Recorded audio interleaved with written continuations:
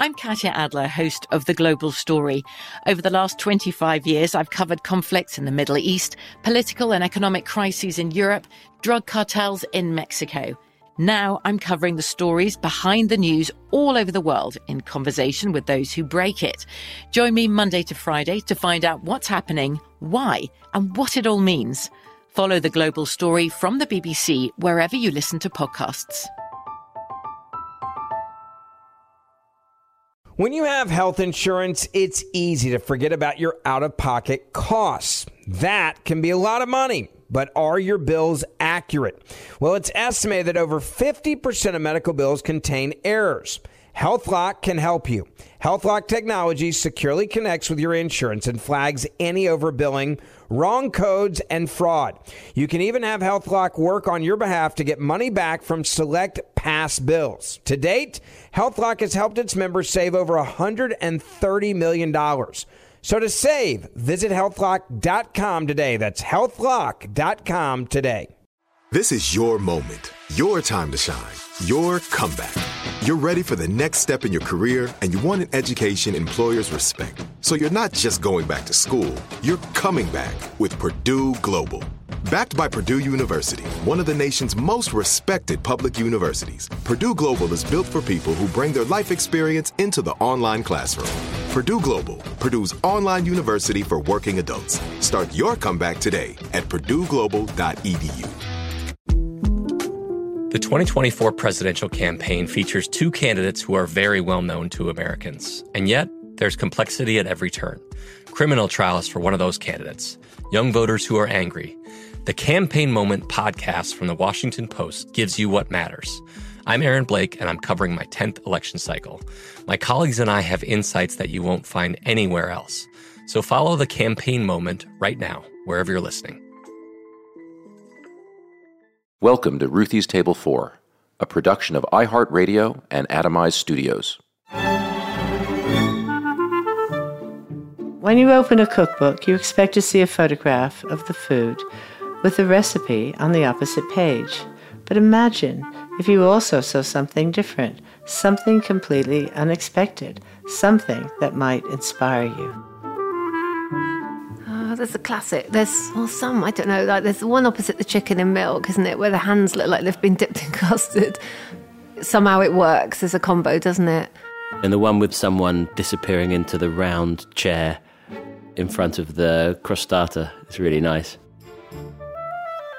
I do love the pink telephone with the sorbet, because that picture of that pink telephone had found a home, and it is exactly where it needs to be. The other one I love is the one which is, I think it's veal, there's a car up on blocks, and there's a big square piece of ribs, I think it's veal ribs, which is wrapped up, and I love that. 2 years after starting the River Cafe, Rose Gray and I were asked by a publisher to do a cookbook. We replied sternly that we were chefs, not writers, but the more we thought about it, we realized that being a chef is about communicating to the people who eat in your restaurant, to the people who cook in the restaurant, to your family, to your friends. 30 years and 12 cookbooks later, we have just published our newest, The River Cafe Lookbook, for kids of all ages. It's a collaboration between a photographer, designers, and chefs. When you hold any book in your hands, there's a story to be told about how it was created. And that's what we're going to do on today's special episode of Ruthie's Table 4. Joseph Trevally and Sean Wynne Owen are executive chefs at the River Cafe and co-authors of the River Cafe Lookbook. In the smartphone era, physical cookbooks offer something special and uniquely inspiring. As a kind of older adolescent, one of my first cookbooks was an Alistair Little cookbook. Maybe that began a path that led me here, I don't know, because it's that same generation. So it was Alistair Little, and then definitely on my 20th I got the River Cafe cookbook. But there weren't these kind of children's cookbooks. I can't remember, I loved them all, like Claudia Roden's Food of Italy and Marcella Hazan and the Roux brothers and people like that. I really enjoyed that French cooking. And actually, when I started being a chef, I thought, I want to go and work in the Ritz in London and learn every single potato dish that exists. I always say I read the classics, but I've never read the classics. I've read the classic cookbooks. I've got children myself, and my oldest, she is an avid cookbook reader. She'll sit in bed. The kind of cliche, I used to always joke, you say, I sit in bed and read cookbooks and don't cook for them. Sometimes, not that much. Her, all the time. So she has all these books, some of which I find completely horrifying, loads and loads of sugar icing. But not just, she also really enjoys the Silver Spoon Italian cookbook, and she'll sit there reading through and then, quotes measurements to me, which is quite funny. Yeah, we're starting to cook now, and, we'll be leading up to this book, I think, pretty quickly, to be honest. It's really good because it's going to open our eyes to a whole bunch of new things. At the heart of the book, of course, are the recipes, Sean Winnowen and Joseph Travelli. We chose the recipes thinking about all the young people that we knew, what they'd like to eat, and a little bit, because after all, we are parents, what we'd like them to eat. So we wanted to choose things that they'd find exciting, but nevertheless straightforward, not super challenging, but also not patronising. Yeah, it's what we would like to eat. And also they're recipes that you're never going to regret learning how to spatchcock chicken that you've grilled or cooked in milk, or how to make a basic tomato risotto, and then, take from that, I actually know how to make a risotto. Maybe I'll try and do something different, And so they're recipes that they're not children-fied. One of the things we wanted to do was do a book that was a chef's book for young people, or latterly kids of all ages, as if a chef was looking over your shoulder, as opposed to it being kind of a step by step. The thinking behind the tips was to give some pointers and to shine just a few kind of specific lights just to help that go smoothly. I think it's really useful. Photography and design bring a cookbook to life. Matthew Donaldson took all of the photographs in the book. I think the first thing that we really did together was the 30 years of the River Cafe cookbook. It was like an education, to see every plate of food that was put in front of me. It just wasn't something that I was photographing and had photographed before, or, oh, right, now we're doing pasta, it's got to look like this. I didn't have any preconceived ideas. The sort of minimal ethos and the architectural ethos, the colour, made it incredibly easy for me, because you, Joseph and Sean, you'd already taken away a lot of the things that would be fussy, that I would be having to trouble with, that anybody else would be having to get rid of. So often you do photography and people want it to be styled. They want a lifestyle, or they want a style. So that involves, we need to have cutlery or salt and pepper, or we need flowers, or we need, although there was that big movement in the 70s and the 80s, I guess. I think I'm always looking for what to take out of a photograph rather than what to add in. I always think that there's got to be something else we can get rid of. I think when you said to me, we don't have knives and forks in our photographs, I was so happy. Maybe a lot of those magazines and cookbooks were kind of aspirational, that if you cooked a fabulous meal, people would be impressed, or you could make it different, seem like you were a different lifestyle.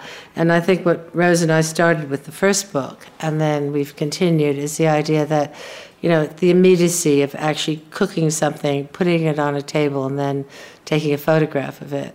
But I think one of the things, before we get to River Cafe Lookbook, is shadow. And not in every photograph, but there is the beautiful, beautiful use of shadow. And I was wondering, what is your thought in that? It's a control. I think if it's always there, if you have one thing that is like a control thing that makes all of the photographs sit together.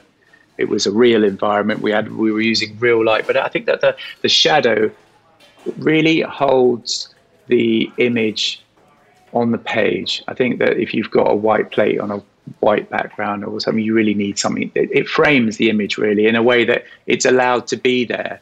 It also, particularly with the River Cafe, it suggests that there is sun and there is light and it's optimistic and it makes you feel good.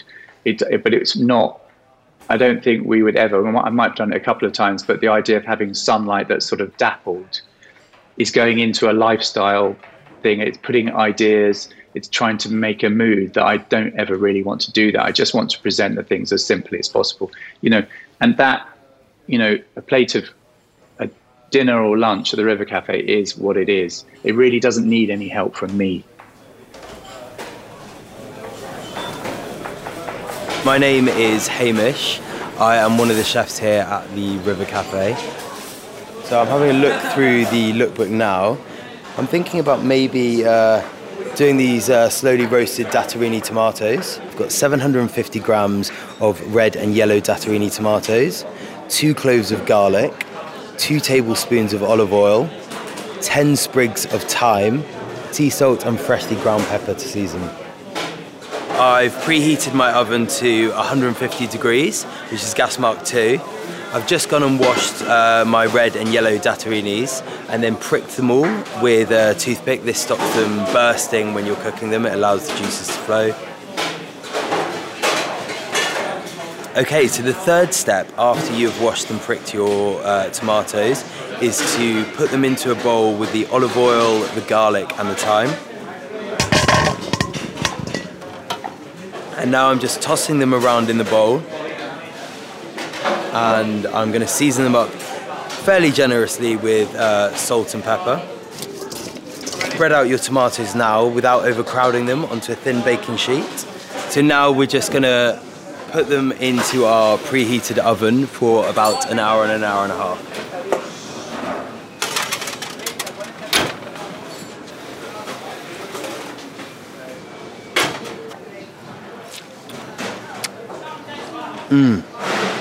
Oh, they're beautiful.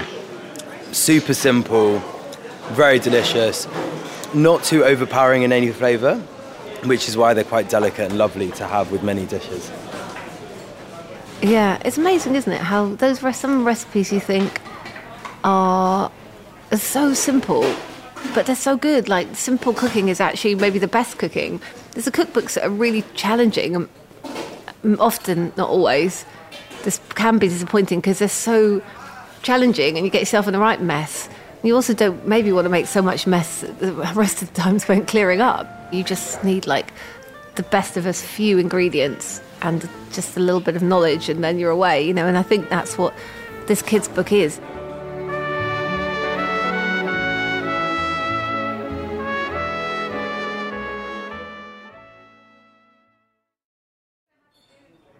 I'm here today with Stephanie Nash and Anthony Michael, the designers, art directors of everything in the River Cafe, but especially these beautiful books, River Cafe 30. And today what we're going to be talking about is the River Cafe Lookbook. The idea for having the book in 2 different sections came quite late in the day.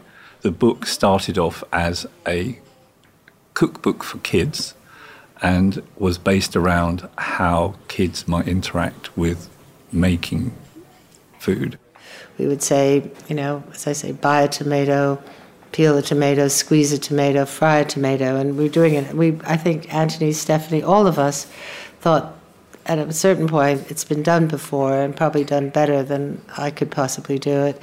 We just felt uncomfortable with that method. It was very process driven and we were doing it sort of a step by step, and then we did it and looked at it and it just looked no fun, and then worse than that, it looked patronising. So I think we all just looked at it, no, everyone disliked it, so I think it was back to the drawing board. In any creative process, there are moments when you feel stuck.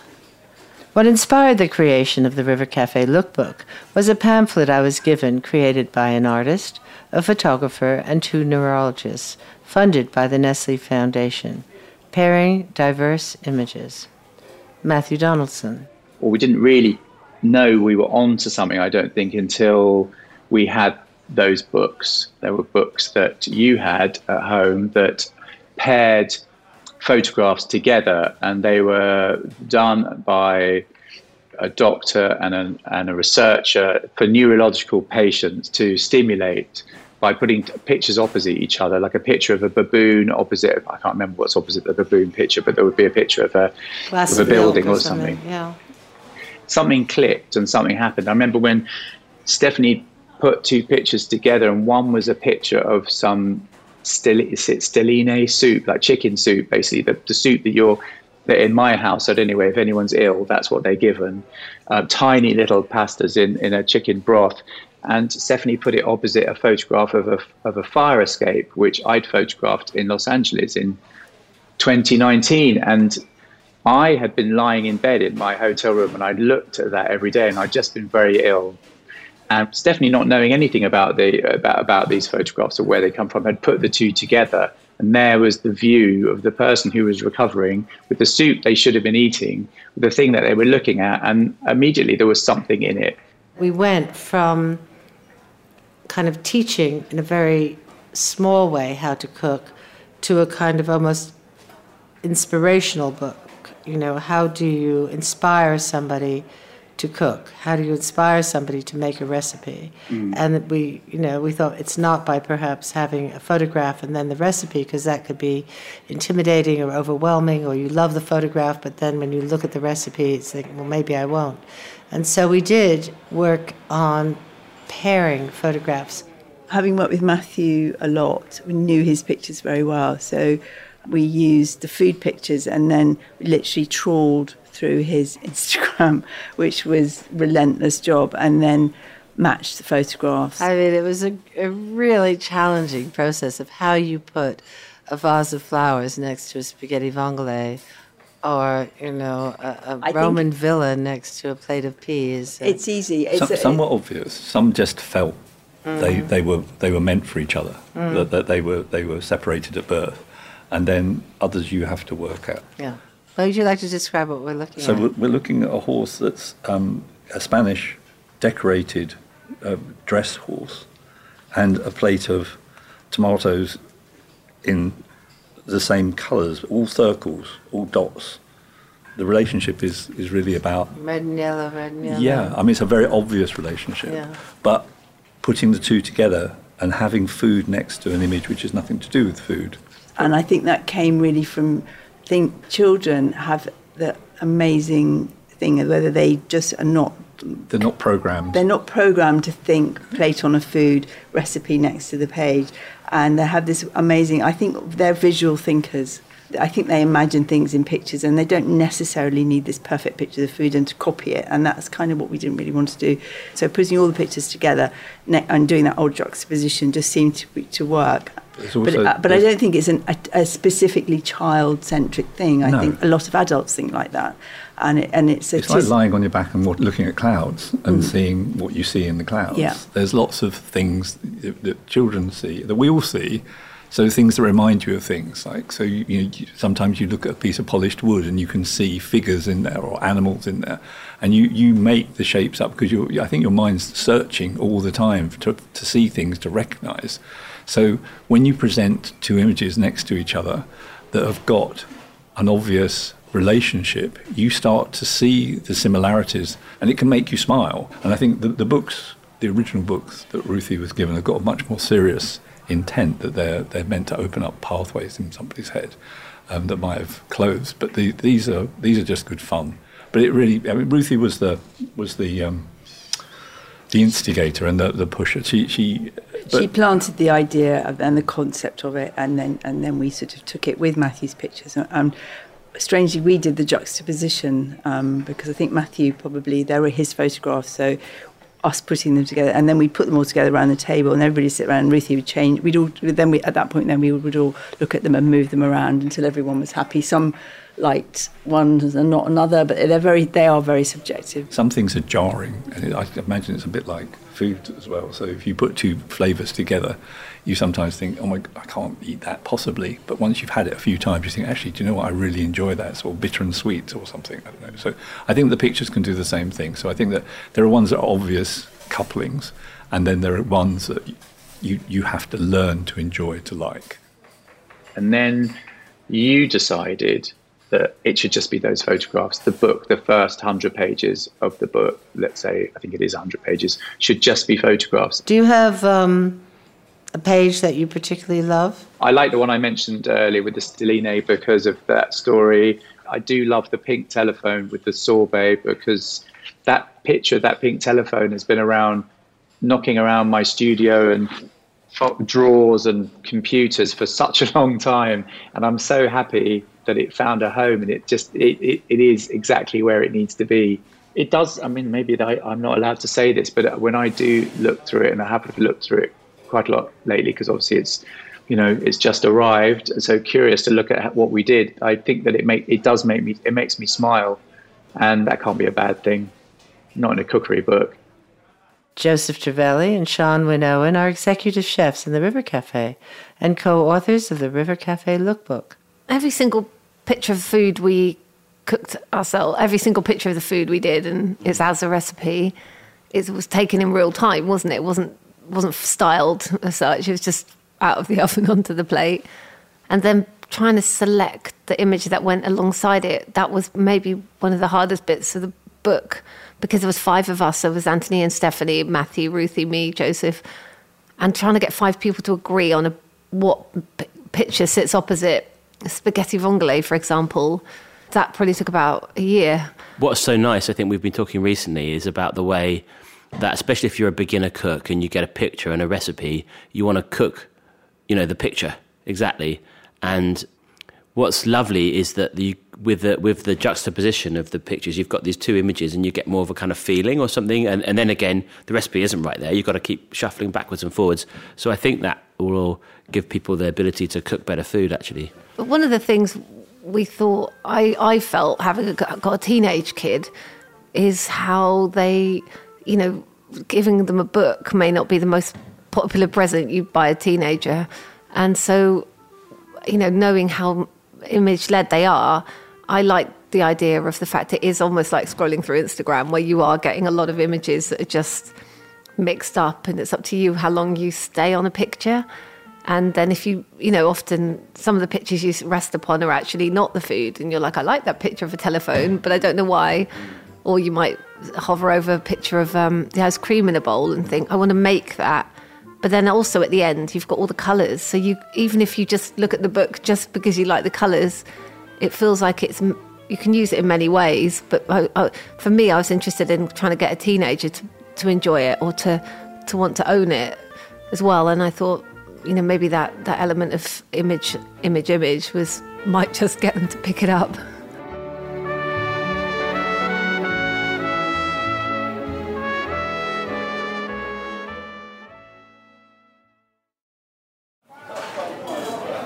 Hi, I'm Monica. I'm a waitress at the River Cafe. I have the cookbook at home. We only just got it, so I haven't cooked from it. But I'm hoping that when I do have a couple weeks spare, that I can make the potatoes from it. Next to each of the pages, there's sort of a picture of kind of a visual comparison. As I flick through the book, I like the stairwell next to the pear and almond tart. I think that the pear and almond tart is a transporting experience, like a stairwell. I think when a lot of people come to the River Cafe, they really look forward to their desserts. I think the 3 probably most popular are the pear and almond tart, the lemon tart, and the chocolate nemesis. I use cookbooks a lot. I think what makes the River Cafe, some of the recipes so special, is that they are accessible. One of the beauties of this book, and I think it was a challenge, because do you remember we had all the photographs, and then how do we segue from these photographs into the recipes? How do we do that? We had black and white and black, and we had this and that.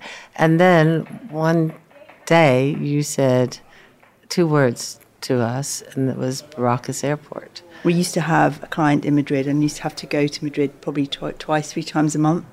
And I used to not like going to the meetings, but I used to love going to the airport. And I just really loved the airport, and just loved landing and seeing the rainbow colours on the stanchions as you came in. It's always sort of stayed with me for a really long time. So then when we came to the rainbow, it all sort of came together, and we actually used photographs and Richard's reference points for those colours. We'd done the images, and we'd done the cover, and we were trying to do the layout, and then we were sitting in a private room, remember, and we were just talking about something. And the book didn't quite come together. We couldn't put our finger on what was missing. It felt like it had all this visual stuff, these great recipes, but somehow it was a bit of a disconnect. And we were just talking about, someone was being in Spain, Ruth was talking about Madrid airport and how Richard had designed it with the colour, walk through different colour zones. And then we were like, maybe we should do that with the book. And we didn't know whether it would work or not, because there's no way of testing it. So we didn't know whether there'll be enough creep of the colour into the edges of the pages so that we would be able to make a rainbow out of all the text pages on the edge, because we like to paint the edges of books normally.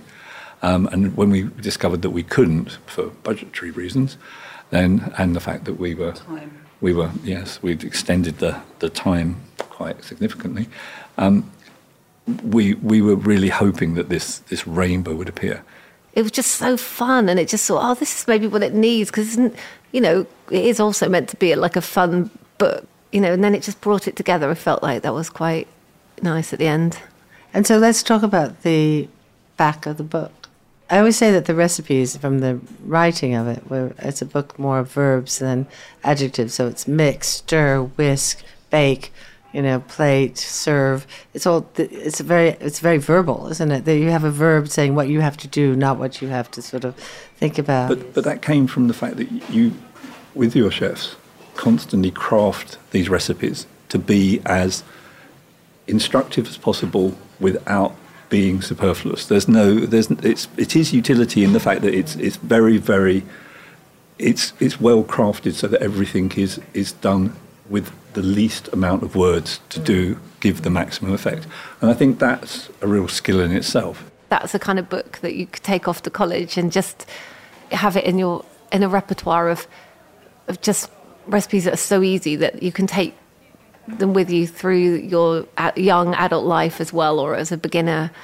I suppose in this day and age where you can get so many meals delivered so easily or bought, you know, these are like ready meals, you know, ready for your teenager to take to college with them. My favourite thing about the book is the fact that, you know, is the physical book. The fact that it's a book, it's not, you know, it's obviously completely visual, but it's not an online thing.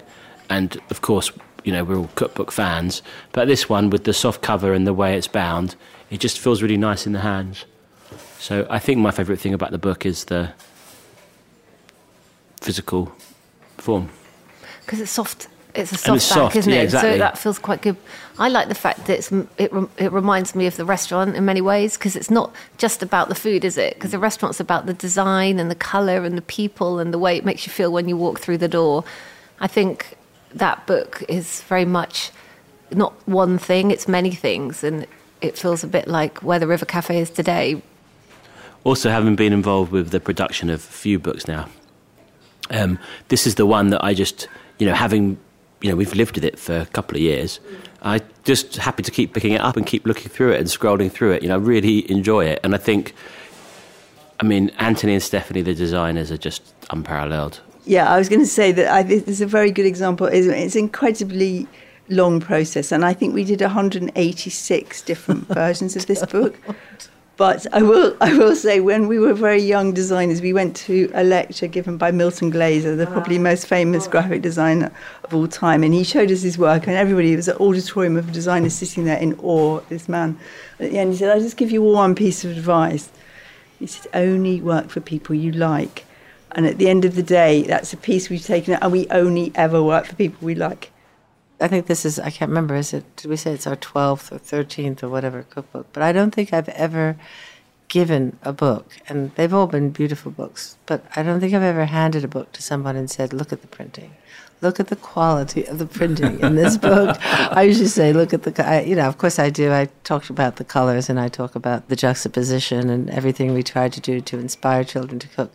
But what really, and you really blew me away, and you did tell me this on the telephone quite a few times when we spoke, that you were preparing this book to be printed in the most rigorous way. And I know that you worked with the printers, you worked with someone who you felt was very, I would say this book should get the Nobel Prize for printing. I do really think that on matte paper, to see the quality. Do you feel that way, or do you think it's just? And what did you do to get that? Stephanie's rigor again. There are things that you as designers you mustn't let go of, and some of those are the process of preparing the materials in the best way you can.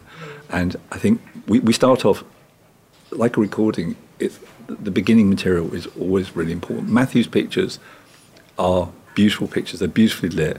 They're so exquisite, and we get beautiful files. To convert those files is a challenge, and the first couple of tranches of files we got through were not right. But Matthew went through individually and adjusted every single one, and then the next set we got through were 100 times better. But it's this doing things over the wire, doing things by Zoom, doing things digitally, where you're not sitting in a room with people. It's very hard to understand. There's lots of ways of interpreting the same material, but Matthew's the person to interpret it because they're his pictures, so he knew how he wanted them printed. It's the food, it's the cooks, it's the restaurant, it's the designers, it's the photographer, it's Ruthie. I think you can see everybody in that book, everyone that was involved. I don't think you can forget Richard in this. You know, when first time I ever met him, when he said that thing, he said, Ruthie's, I'm paraphrasing because I can't remember exactly, but I think it's in the film that we made. Ruthie's a very good cook, and I'm very good at eating. You know, there's this. You know, everyone's. I can't cook, but I can eat, and so everybody, whether they were actively involved or they were heavily influencing what was going on, we were all involved, and that brings me more joy than any of it. That we all got to do it together. He did, and I think I think that Richard loved the River Cafe. He loved food. He loved you, he loved your work, and I know that he would have loved this book. Thank you, Matthew. My pleasure. The River Cafe Lookbook is now available in bookshops and online. It has over 100 recipes beautifully illustrated with photographs from the renowned photographer Matthew Donaldson. The book has 50 delicious and easy-to-prepare recipes, including a host of River Cafe classics that have been specially adapted for new cooks. The River Cafe Lookbook, recipes for cooks of all ages.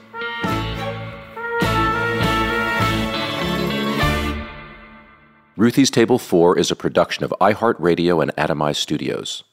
For more podcasts from iHeartRadio, visit the iHeartRadio app, Apple Podcasts, or wherever you listen to your favorite shows. This show is sponsored by BetterHelp. It's a simple truth. No matter who you are, mental health challenges can affect you, and how you manage them can make all the difference. That's why everyone should have access to mental health support that meets them where they are and helps them get through. BetterHelp provides online therapy on your schedule. It's flexible, simple to use, and more affordable than in-person therapy. Connect with a licensed therapist selected just for you. Learn more at BetterHelp.com. That's better, HELP.com. From BBC Radio 4, Britain's biggest paranormal podcast is going on a road trip. I thought in that moment, oh my God, we've summoned something from this board. This is Uncanny USA. He says, somebody's in the house, and I screamed. Listen to Uncanny USA wherever you get your BBC podcasts, if you dare.